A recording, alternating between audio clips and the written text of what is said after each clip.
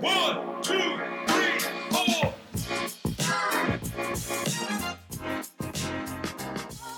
Welcome to Straight Edge the podcast. My name is Clive Allwright, and along with my amazing guests and co-hosts, we're going to be having some brutally honest and sometimes confronting conversations around all things of addictive behaviour. Now, as it happens, I've been a hairdresser for 37 years, and during my career, I've met many people just like me that have also struggled in the many different areas of addiction. So our main focus of this podcast is to chat with as many people as possible from the hairdressing, barbering and media industries, along with some pretty smart people that work in the fields of addiction, to get a deeper understanding of why so many of us struggle with the balance of family, careers, health and the day-to-day pressures of life. So if this sounds like an area you'd like to dive deeper into, make a cup of tea, sit back and listen to Straight Edge, the podcast.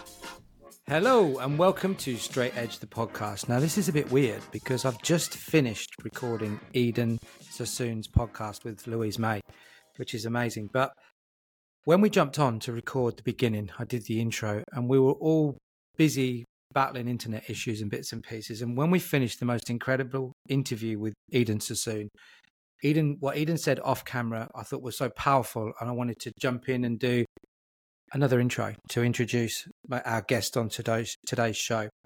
So Eden shares her incredibly brave story of addiction, alcoholism that she's battled with and her family's battled with her whole life. And one of the things she said at the end, which I think is very powerful, is that carrying her father's legacy, the Sassoon name was built around perfection. The whole brand is about perfection. And as we know that our lives, each and every one of our lives are far from perfect. So I truly believe that the interview you're just about to hear is Eden's legacy and how the legacy that she's now moving forward to carry. And I think it's incredibly brave and powerful and will reach many, many people in many years to come. So enjoy this episode. I certainly enjoyed doing it with Lou. And sit back and listen to Eden Sassoon. I'm super excited to be doing this episode today, like I am with all episodes, but we have certainly overcome some challenges to get this episode off the ground today. Myself personally and Lou, we have tried to do this so many times, but due to the internet that we have in rural Australia, we have been at the mercy. So before we get started, I just want to say a special thank you to Zizi from IINet in South Africa that I've spent 5 hours on the phone with this morning to get my internet up and working. And I did say that I would give her a mention on the podcast. So if you're listening, you were amazing. That was like, I think it was a third of my day gone on the phone, but we got there in the end. Lou, you've had fires and not fires, but floods that wiped out your internet, storms. An electrical storm caused a surge right out to the road. So we have got an amazing guest. Now this podcast is geared towards the hairdressing, barbering, and media industry. And if you are in the hairdressing and barbering world and you have not heard the name of Sassoon, you must be living under the ocean somewhere, which if you are, then I'll see you soon being an ocean swimmer. But Eden Sassoon, thank you so much for joining us today all the way from Los Angeles. I have followed your journey for many years. You were one of the very first people that I knew that got sober. So I know you've had some serious challenges, like all of us have had with addiction. And thank you for coming on and sharing your story with us today. We're super excited to chat to you. How are you? I'm wonderful, and thank you both for having me, for just allowing me the space and wanting to hear, being part of change, and sharing your story always helps someone else, and that's why I do.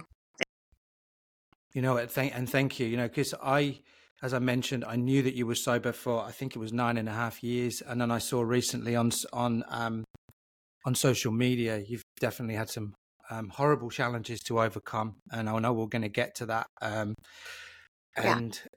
know you're living right in the midst of LA, and it's an incredible place to live, but it can eat many of us up, right? I think me included.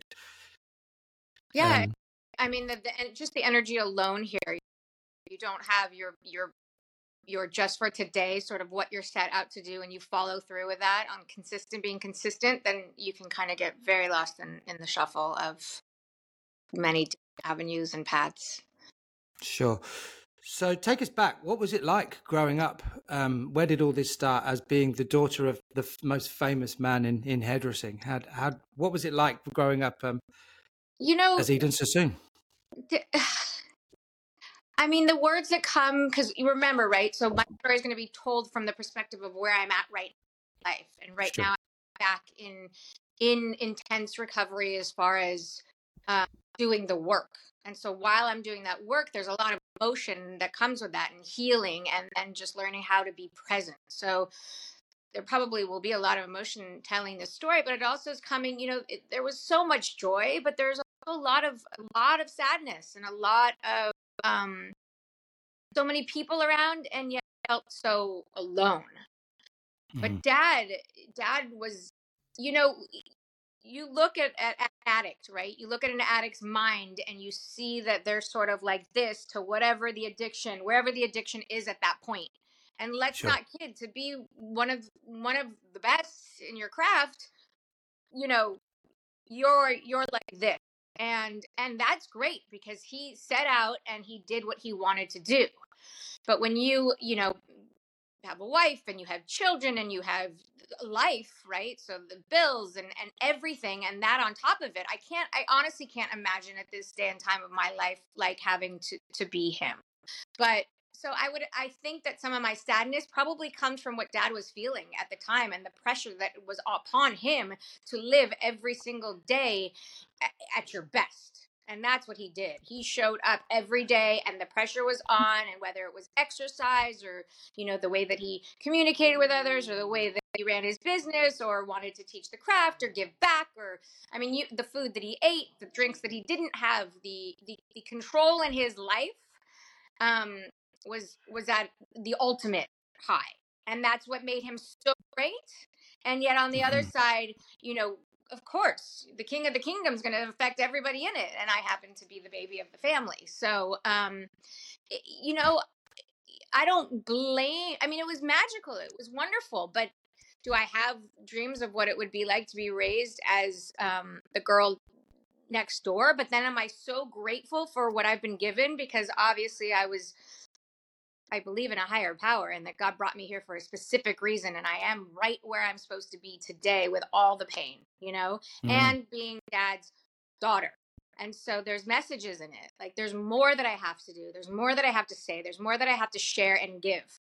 And so, at the end of the day, having even said all of that, it's a magical experience. It's a gift.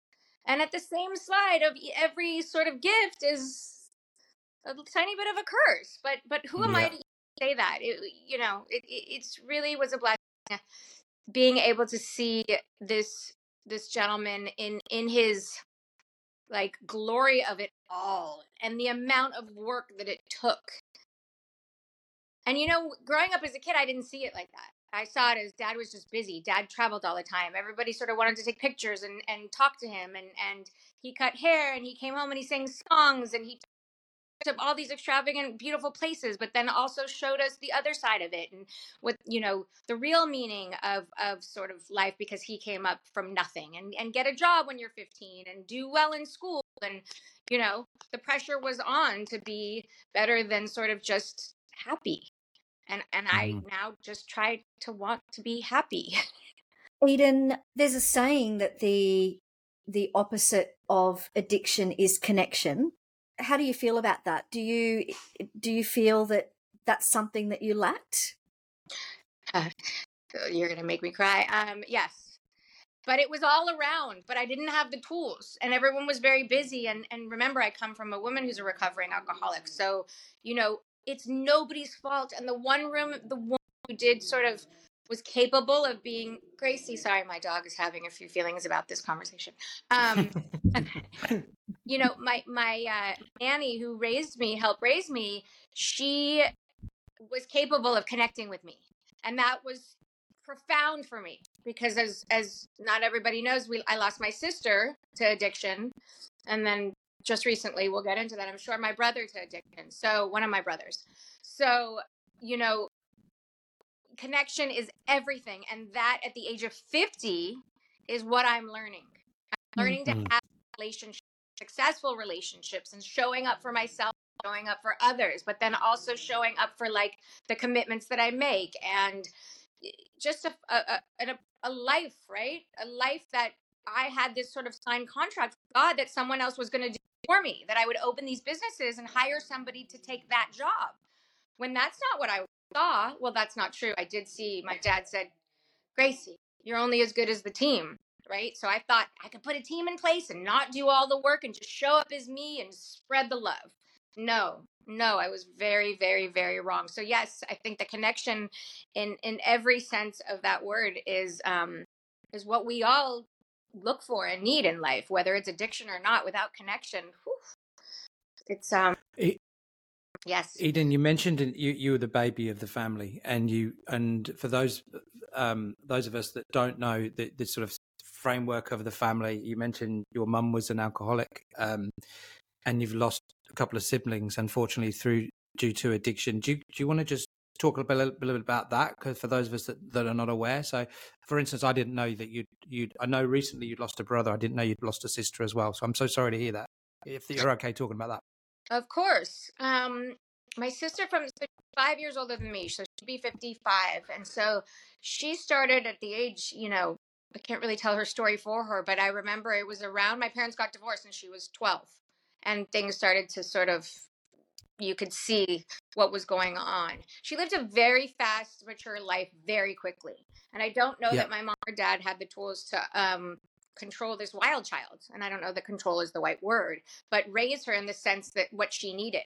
And to be able to, for them again, right? We just talked about someone who was at the top of his game and he literally had blinders on. So he sort of had to set out to have other people in place to raise this family, and yet did the best job he absolutely could. So by no means do I blame anyone in the family. So I think Kat was on a mission, and like that, she wanted to be an actress and a model, and was her own worst critic, worst enemy. And I think she had that same, empty hole that addicts, that people have, and that will look for outside something to fill it. And hers happened to be drugs and alcohol and men. And food. Hold on, I can keep going. It's not funny, but it's funny, Yeah, I mean, it's relatable too, it's she suffered from it. She really, really, really struggled from it, and then she had this. Back then mental illness wasn't talked about, but you could see, like, had she been on maybe the proper medication or more, I don't know, that some more self-care or internal meditation or 12-step program, because she was in and out all the time, would have helped. I think more medication. I don't know. They say if you don't get it, you don't get it. But it was a brutal battle for her to find peace. Really, really, really brutal. And so she had 3 marriages. She had 3 children. She has 3 children. She has a granddaughter that she doesn't know about. Well, I'm sure she does at some point. She's watching over her, and her name's Katia, and she lives in South Africa. She had a full life, but addiction got her. And at some point, it's interesting because the Katia who passed and David who recently just passed from addiction, those were the 2 so-called black sheep of the family. You always have those ones that, they're always the ones looking to do the bad stuff. Yes, I am an alcoholic, but I looked good on the outside. I, had the business, I had the husband, everything was put together sort of perfectly. I was managing my unmanageability and really just dying inside slowly. And so my brother, who recently just passed away September 14th, it's really tragic. It's sad because, we thought he had another life and there was more that he could have done. And obviously this disease will get you and chew you up and spit you out. And we don't really know the toxicology reports. He had a surgery and I think it got septic. And so I don't know all the details that really took him out. But he was an addict and his life he was maybe on his way to being homeless.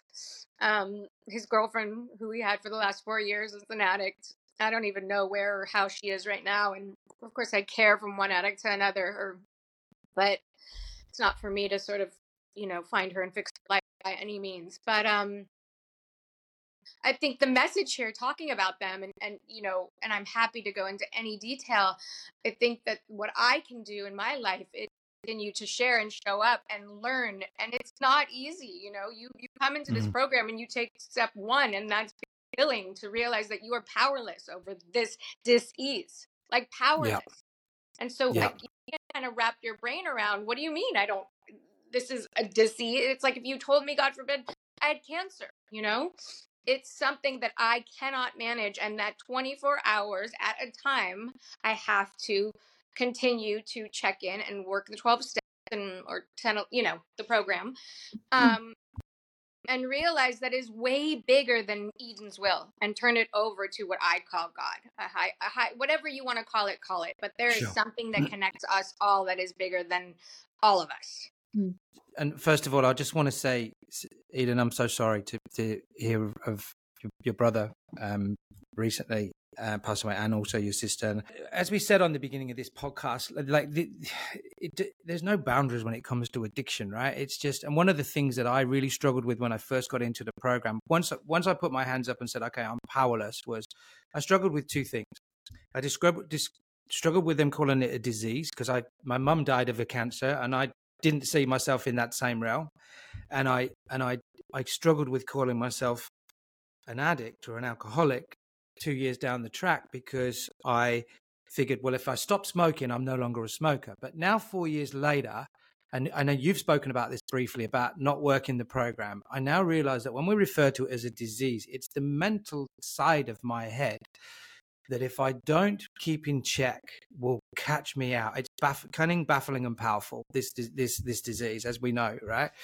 But I also know that if I leave it, and if I can jump around a little bit here, but you mentioned you were sober for 9.5 years, and when you're not working the program, there's a great example of how this, sitting in the corner, this disease, this addiction, is doing press-ups waiting for us, because it will tell you. And now I actually get, when I say I'm a grateful and recovering addict, alcoholic, because I know that, and we mentioned this on a previous podcast, you don't fix the roof to something when it's raining. When your life is going well, that's when you have to practice the program and practice the things that happen with recovery more and more and more. And Exactly. And I hate, I know it's very fresh in my mind, but that Matthew Perry audio book, I listened to, I think it was 68 detoxes that he went through, and just the pain, and I'm like, I don't know where I'm going with this, but it's just so prevalent in so many of our lives. But and it's becoming more and more clear that we know it's a problem. We know it's everywhere, but it's now just sort of unfolding in so many people's lives, and they're willing to talk about it. People, you know what I mean, as far as in the realm of, which I don't buy into, so I hate to even say this, but Matthew Perry made a big splash. I mean, people know him all around the world. And you know what, that's interesting, because when Dad was passing, he came from the generation of, no, nobody needs to see me like this or hear me like this, or watch all of that. And I said, Dad, you can impact hundreds of thousands of people's lives that might possibly be going through something like this or of this nature. And that wasn't, and I respect it, right? Because I will live out loud. I will live in the disease, or God forbid, something that I'm going through or struggle with, to help the lives of others, whereas some people just like to leave it said and tucked in and pretty, I mean, and look, living under the slogan for a lifetime, if you don't look good, we don't look good, it makes complete sense. But the more I get into the mind of an addict, that being myself, I can see where this comes from in the generations, that above me. And it's interesting. So, no, please. Yeah, I get it. So, if I may, 9.5 years down, being under your belt of being sober, can I ask what it was that led to a relapse? How did that pattern go? It was, it really caught me off guard. Really caught me off guard, because I even went as far as to have a conversation with, for the most part, everybody that I knew, besides two people that I knew might come at me and say, "Are you out of your mind?" I left them out. I talked to my mother, I talked to my brother, I talked to my ex-husband, I told my children, I talked to everybody. But let's remember, they had seen me this way, for the most part, managing my life, for 9.5 years. So they didn't think it was a bad idea, right? But remember, everybody besides my mother, and she wasn't actively working the program. She just is abstinent from alcohol. And it seemed to be an okay idea in everybody's mind. And let's remember, even when I did drink for the 10 months that I was out, my life was still manageable. And that's not what it's about. But because on the inside, every day I was dying. And prior to taking that drink, I remember saying something to my son, just pain. I think pain of not, having 3 businesses, right? 2 had just gone under because COVID. And those were the Pilates studios. And I think I was ready for that at the time. I didn't know what would happen when they were actually gone. I mean, here my identity attached to businesses is gone, which was needed, obviously. Again, I'm in the right place at the right time. So exactly where I am today, stripped of all of this, exactly where I should be. But then I saw it as like, wait a minute. Not that I failed in these businesses, because I can tell you exactly what to do if you want to open a salon. I can tell you exactly what not to do. I am the poster child of what not to do. And how, if you want to lose a lot of money, call me. I'll tell you how not to, or what not to do. Yeah. Which I think is an invaluable lesson, a very expensive lesson, but I now have that under my belt. I think so. The salon leaving, my studio's closing, my COVID going on, but yet I thought I was happy at home and just doing Pilates. I wasn't working my steps, my program, my spiritual side of things. I was slowly getting further away into my own will, thinking that this was a good idea. And this was a good idea sober, right? That's what we say. Like, oh, this is my genius idea when I'm sober. There's a lot of wrong thinking up here. But yet I had this gene in me that's like, okay, well, you're going to control your, the size that you are. So you're going to do Pilates every day, all the time. You're going to control whatever it was that I could control on the outside. I would, until, I would find something that would kind of take me out. And at that time, I think I was lonely. All the typical things that we probably go through on a day-to-day basis. I'm lonely. I was probably spending too much money. I was eating too much, but trying to control it. I wasn't able to have relationships. My kids were growing up. You name it, it was happening. And I didn't have the tools to function with everyday life. Yeah. Wow. Eden, when did it start? When did the issues start? Was it teenage years? Was it? I was 15. And so when I was 11, my dad sent my brother and I, the one that passed, his name is David, just because Elon was in the business for many years. And I don't want everyone to think that the one brother that they did probably well is gone. So my brother David and I, my father sent us to, the joke is we call it Fat Farm, but it's Weight Watchers camp.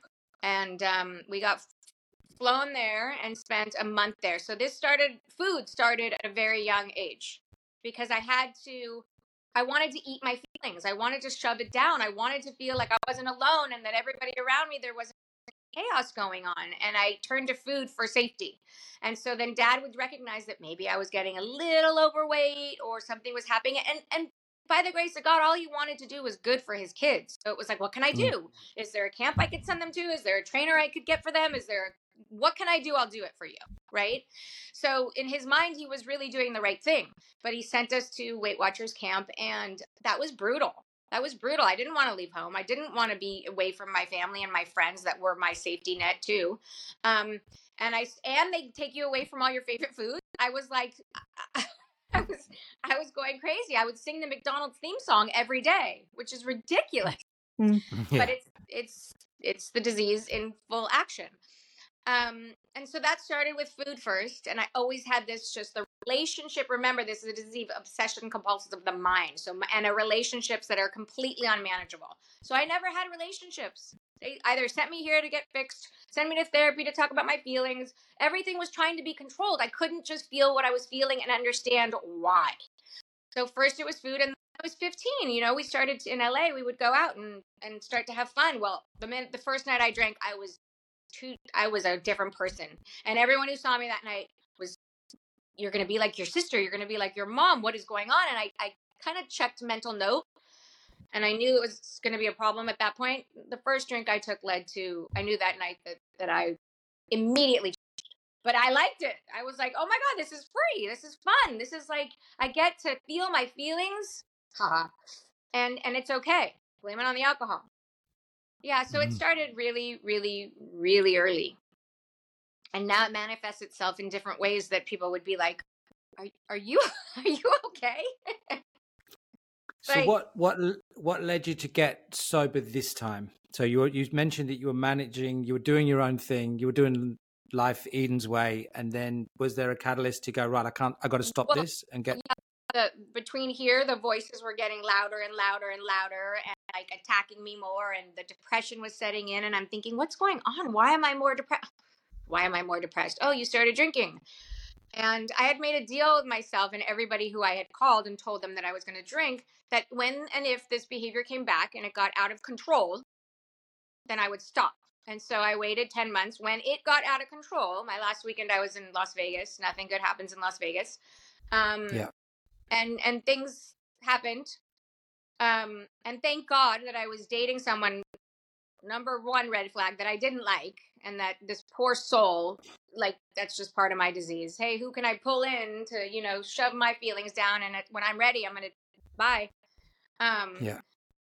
He took care of me, and I'm so grateful that I was safe, because it could have been really ugly. And I woke up on Easter Day, actually 4/9, here's Friday date. I wear it early. And I said, this is it. This is it. I cannot, I'm so sick and tired of myself. I can't even hear my brain think anymore. Like, it's brutally painful.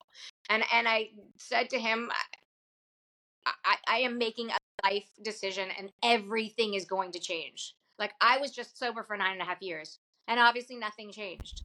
This time around, I'm going to do the work, and it's brutal, but I'm so grateful at the same time. And so from that day on, I came back and I went straight into AA, and I got, my sponsor at the time, just to kind of get me through the beginning till I found who I really wanted to work with. And I found him, and, he has me at 7.5 months. He still has me in step 1, which is the willingness just to turn it over, to realize I am truly powerless.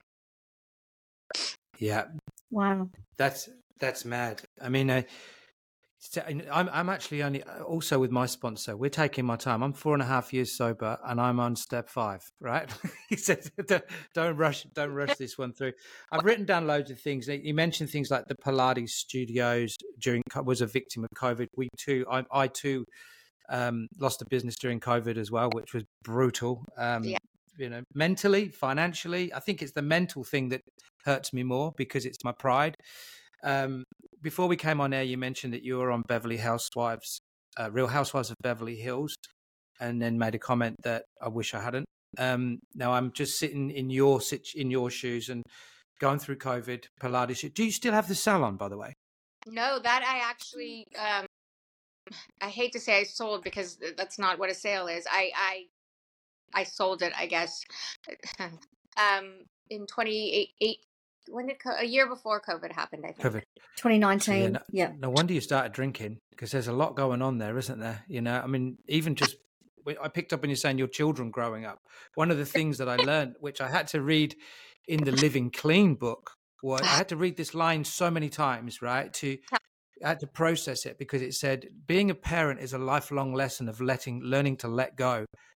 And it is, from the minute your child is born, like, they're so reliant on you I'm going around the houses here, to survive. And then from the minute they start to walk or they feed themselves, we're learning to let them go, right? Yeah. So letting your teen, and I know, Lou, you're going through something very similar with your teenage daughter, right? We're all coming out of COVID. All 3 of us on this podcast have lost a business due to COVID. Yeah, we had 6 lockdowns. 6 lockdowns, I was in a different state. I couldn't get to the business, and there was major guilt. Horrible. Life-changing. Truly, like, life, very much life-changing.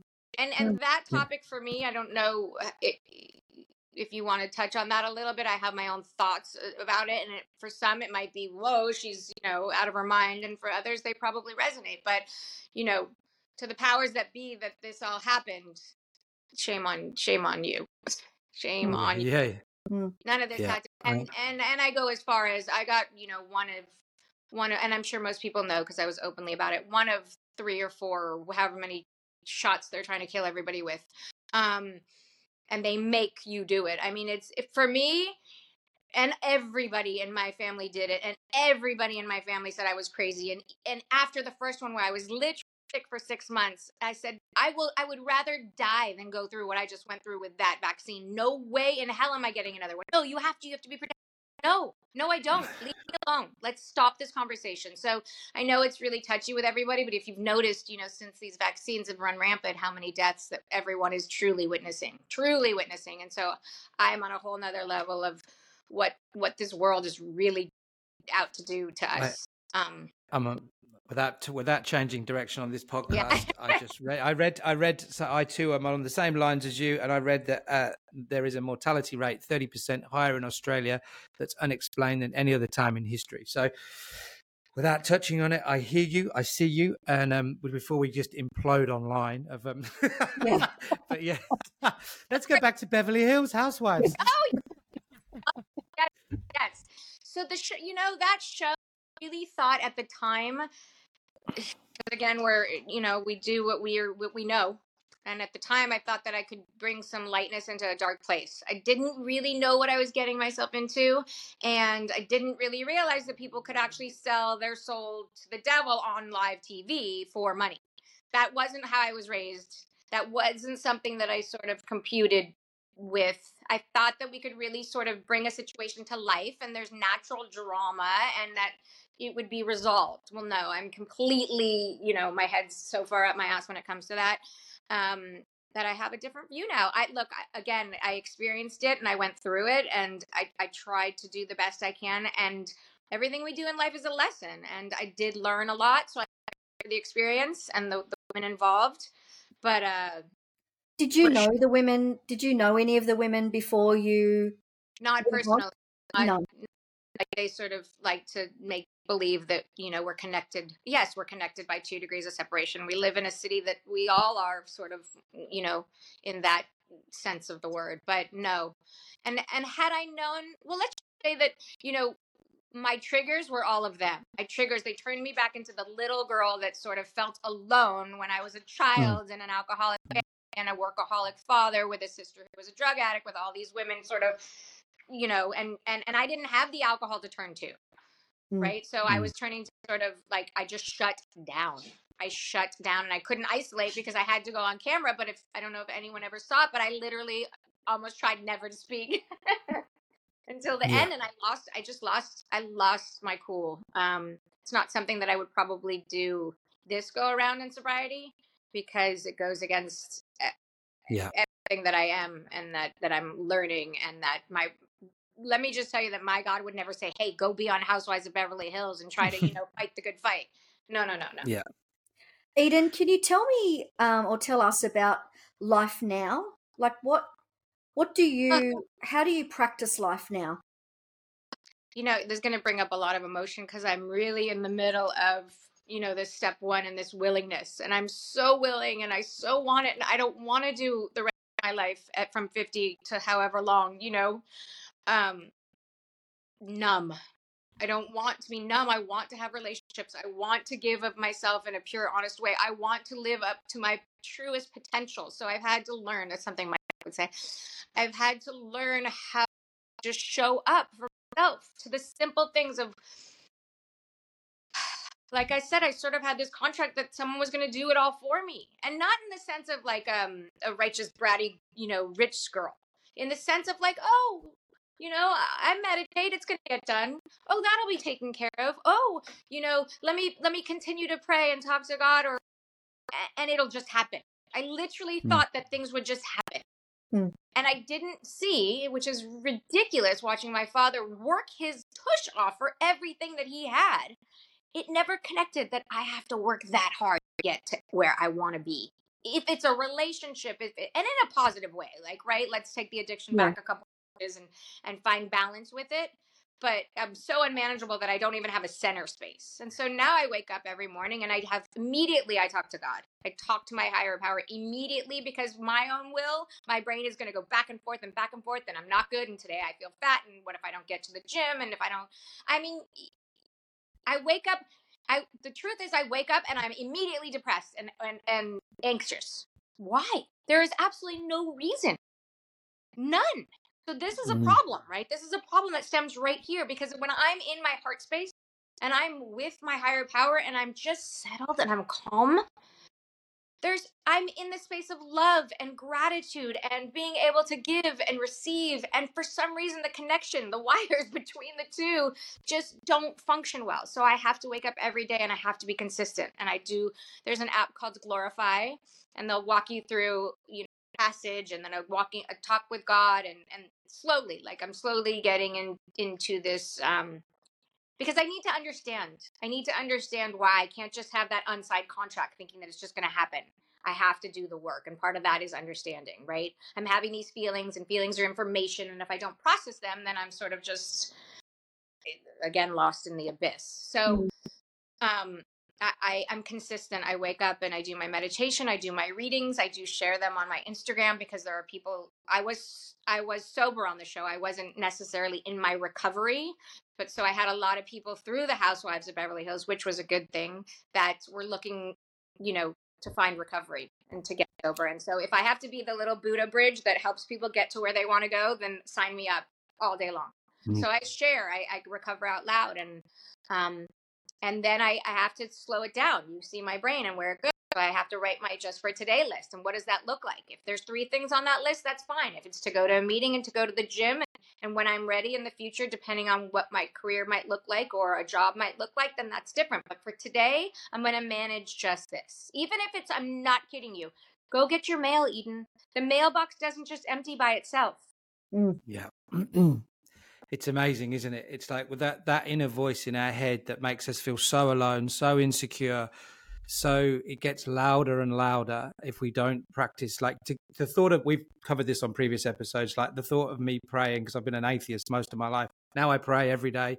It's not to ask for anything. It's all about gratitude. I thank my higher power for my beautiful family, for the house that's above my head, and all that kind of stuff. But as you were talking and listening to your story, obviously born into a very famous family, right? When I lived in LA, it was at the time when Meet the Osbournes came out, and my friends worked on Meet the Osbournes show. And I can remember being in LA thinking, God, if only I was born into that family. They've got such a blessed family. Like I would love to be on that family.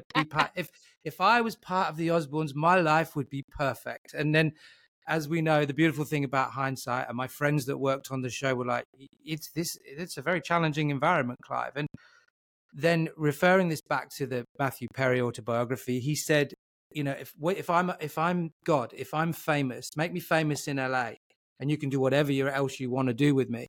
He said, at one point I was dating Julia Roberts. He said, I was earning over $1 million a week. I had the house overlooking the best view in LA over Pacific Palisades, and one in New York, and one in Cabo San Lucas. And I was so broken and so alone. And when I read that, I was like, does it just prove to me? Because I can remember driving along Sunset and seeing Heath Ledger on a billboard, who's obviously from Australia, just not long before he passed. Yeah. He was on First Night. He was on all the way down La Cienega. And I thought, man, what must that kid from Perth be? He must be living the best life ever. And now we know that he was just like River Phoenix, like many other talented people, are just so broken. And it doesn't matter where we come from, what we do. Well, that voice is so fucking loud. So loud. And if we don't, and what you've just, I think I'm just rabbiting on here, but what you just explained was, and if it can be any inspiration to you, Eden, it took me till I was 50 to get sober, even though you've got many more years of sobriety up on me. But I still feel like sometimes that, if I don't practice this program and I don't focus on what's important to me, and I'm going to just go down a little rabbit hole here. Before we came on this podcast, I had so many internet issues. Usually I would run down the road and smoke, right? I would go and buy a pack of cigarettes and I would smoke, and then I'd hate myself.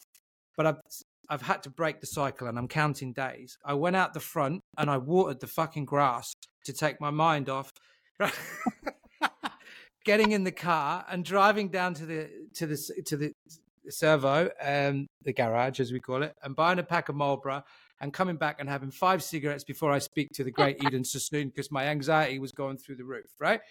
So I just took myself out the front and just got on the hose and just distracted myself for 4 minutes until Amy arrived to do this podcast. But there's little things in life. They're so important, aren't they? Just to stop, be present, and just go, fuck, it's all in my head. You took a pause, which was amazing first step, right? Because we never take that pause. We sort of just react. And you'll find yourself in the market and you're buying your cigarettes and you're 5 down and you're like, what just happened? You took a pause and then you actually changed your state. And by changing your state, you shift your energy, and you put yourself in a different state. We could have meditated at the time. We could have been dancing. We could have done anything to get out of that state that you were about to go buy the cigarettes, which is the killer, right? It's so fascinating and interesting how the mind works. And if we could, just slow down and realize, look, I had to get this thing, like, I'm by nowhere getting it, but on a day, I literally had to pull it back down to like, okay, if it's not the 24 hour, it's the 1 day at a time, 24 hour, bring it back down to less. Okay. So you're up for what? Maybe 15, 15 hours, Eden. You got 15 hours just for today. You are a happy person. You give love. Like, that you can do this. I don't know where my mind kind of gone to this place of like, I have to take on the world and do everything. No, you know what? For me, it's like, yes, every day I must work this program. I must give it away, but I also have to give so much to myself as I'm learning and rebuilding myself, because I have nothing to give. And really allowing myself like the freedom and the grace and the compassion and the willingness and the open-mindedness and the humility and the the patience, and just like, where are we all trying to get to anyway? When you said about bringing it down to the day, like that small window, that really helps.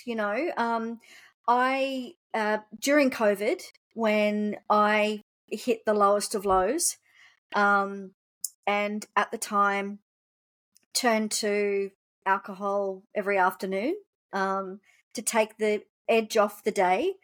I then decided to get into, I did an NLP program, which was amazing. And I learnt to chunk everything down and to reverse engineer everything and to bring everything to the smallest little detail as possible, because that I found I could handle. I couldn't handle too far into the future. I could just handle that next step. And if that's one thing, that I learnt from that, was not looking at the whole staircase, just looking at the next step. And with that, I found that that's how I managed my anxiety. Yes. Thank you for sharing that, because I think I tend to still sort of, it goes like out, like everything in life, when no, it's really, I sound intense and so passionate because I'm in the transition, like we all are on a day. But I mean, really, if I can pause long enough and really get into my heart, like, I'm so blessed, I'm so grateful, and it's not that difficult. Eden. You just put one foot in front of the other and take usually contrary action, because my original thought is not the right thought. Like, talk to wherever that higher he, she, whatever you want to call it, where is that? Find it, connect to it, connect to source, and right there you start to just sort of like, oh, and purpose as well. Yes, purpose. Yes. That's something that, as you were saying, that took me down. I didn't have a purpose, and so alcohol seemed like a good idea. It's so funny, isn't it? Because even though I've been sober for 4.5 years, clean and sober, about a year ago, I went through a tough time and I picked up the smoking thing, which was crazy, because it was the one thing that I probably guaranteed is going to kill me.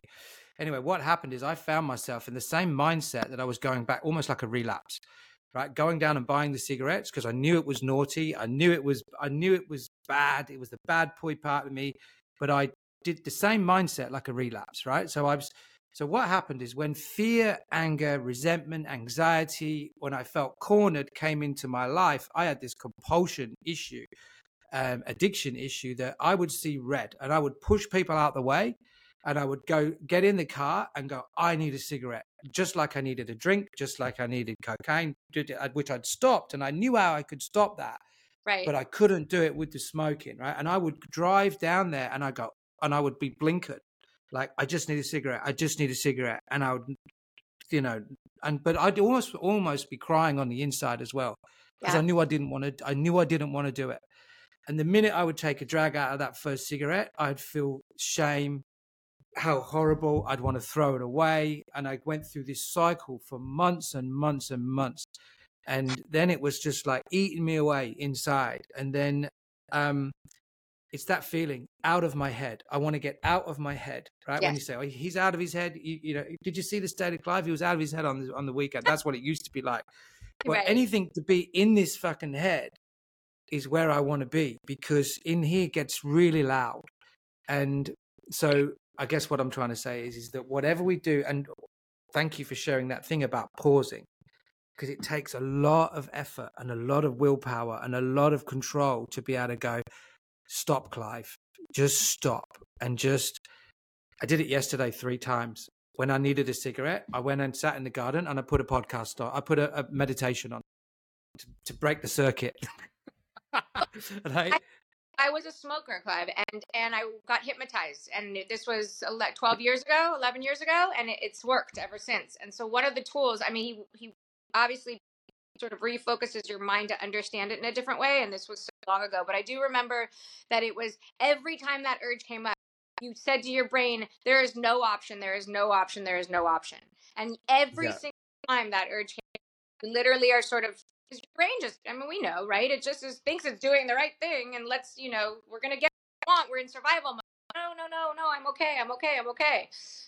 So there are ways that, and I love that you're doing that, and that you're pausing, that you're retraining everything that you think about how you should, feed that giant size hole that you have.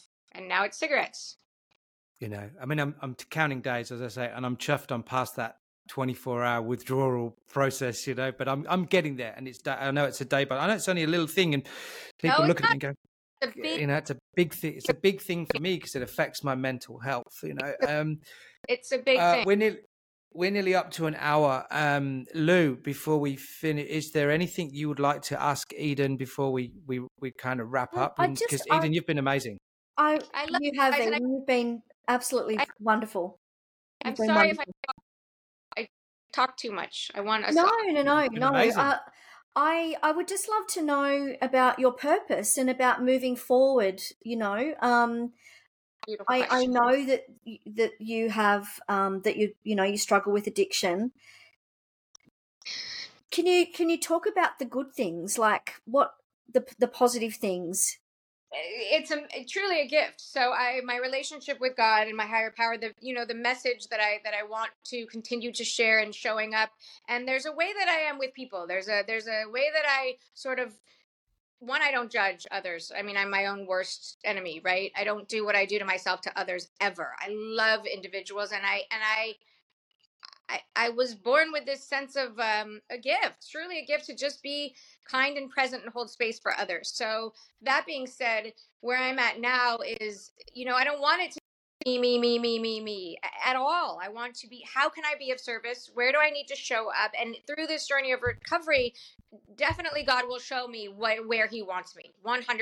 And right now it's looking like in the world of using my voice and being in recovery. And I don't know if that means, at some point we will sort of, because we've lost 2 individuals already under the Sassoon name, sort of open some sort of Sassoon recovery, which I think is, that would be amazing, calling, to be quite honest. Yeah. So, and really work hands on with that and be present. And there's sort of a team that's funny. You're only as good as your team. Coming together naturally by the grace of God. So that to me is what I can say today, and that I hope that that's God's plan for me, because right now that seems to be the next stages. I'm getting education and certain things in recovery and how to work with different patients, and one step at a time. And granted, look, my recovery will have to come first because I can't give something away that I don't have.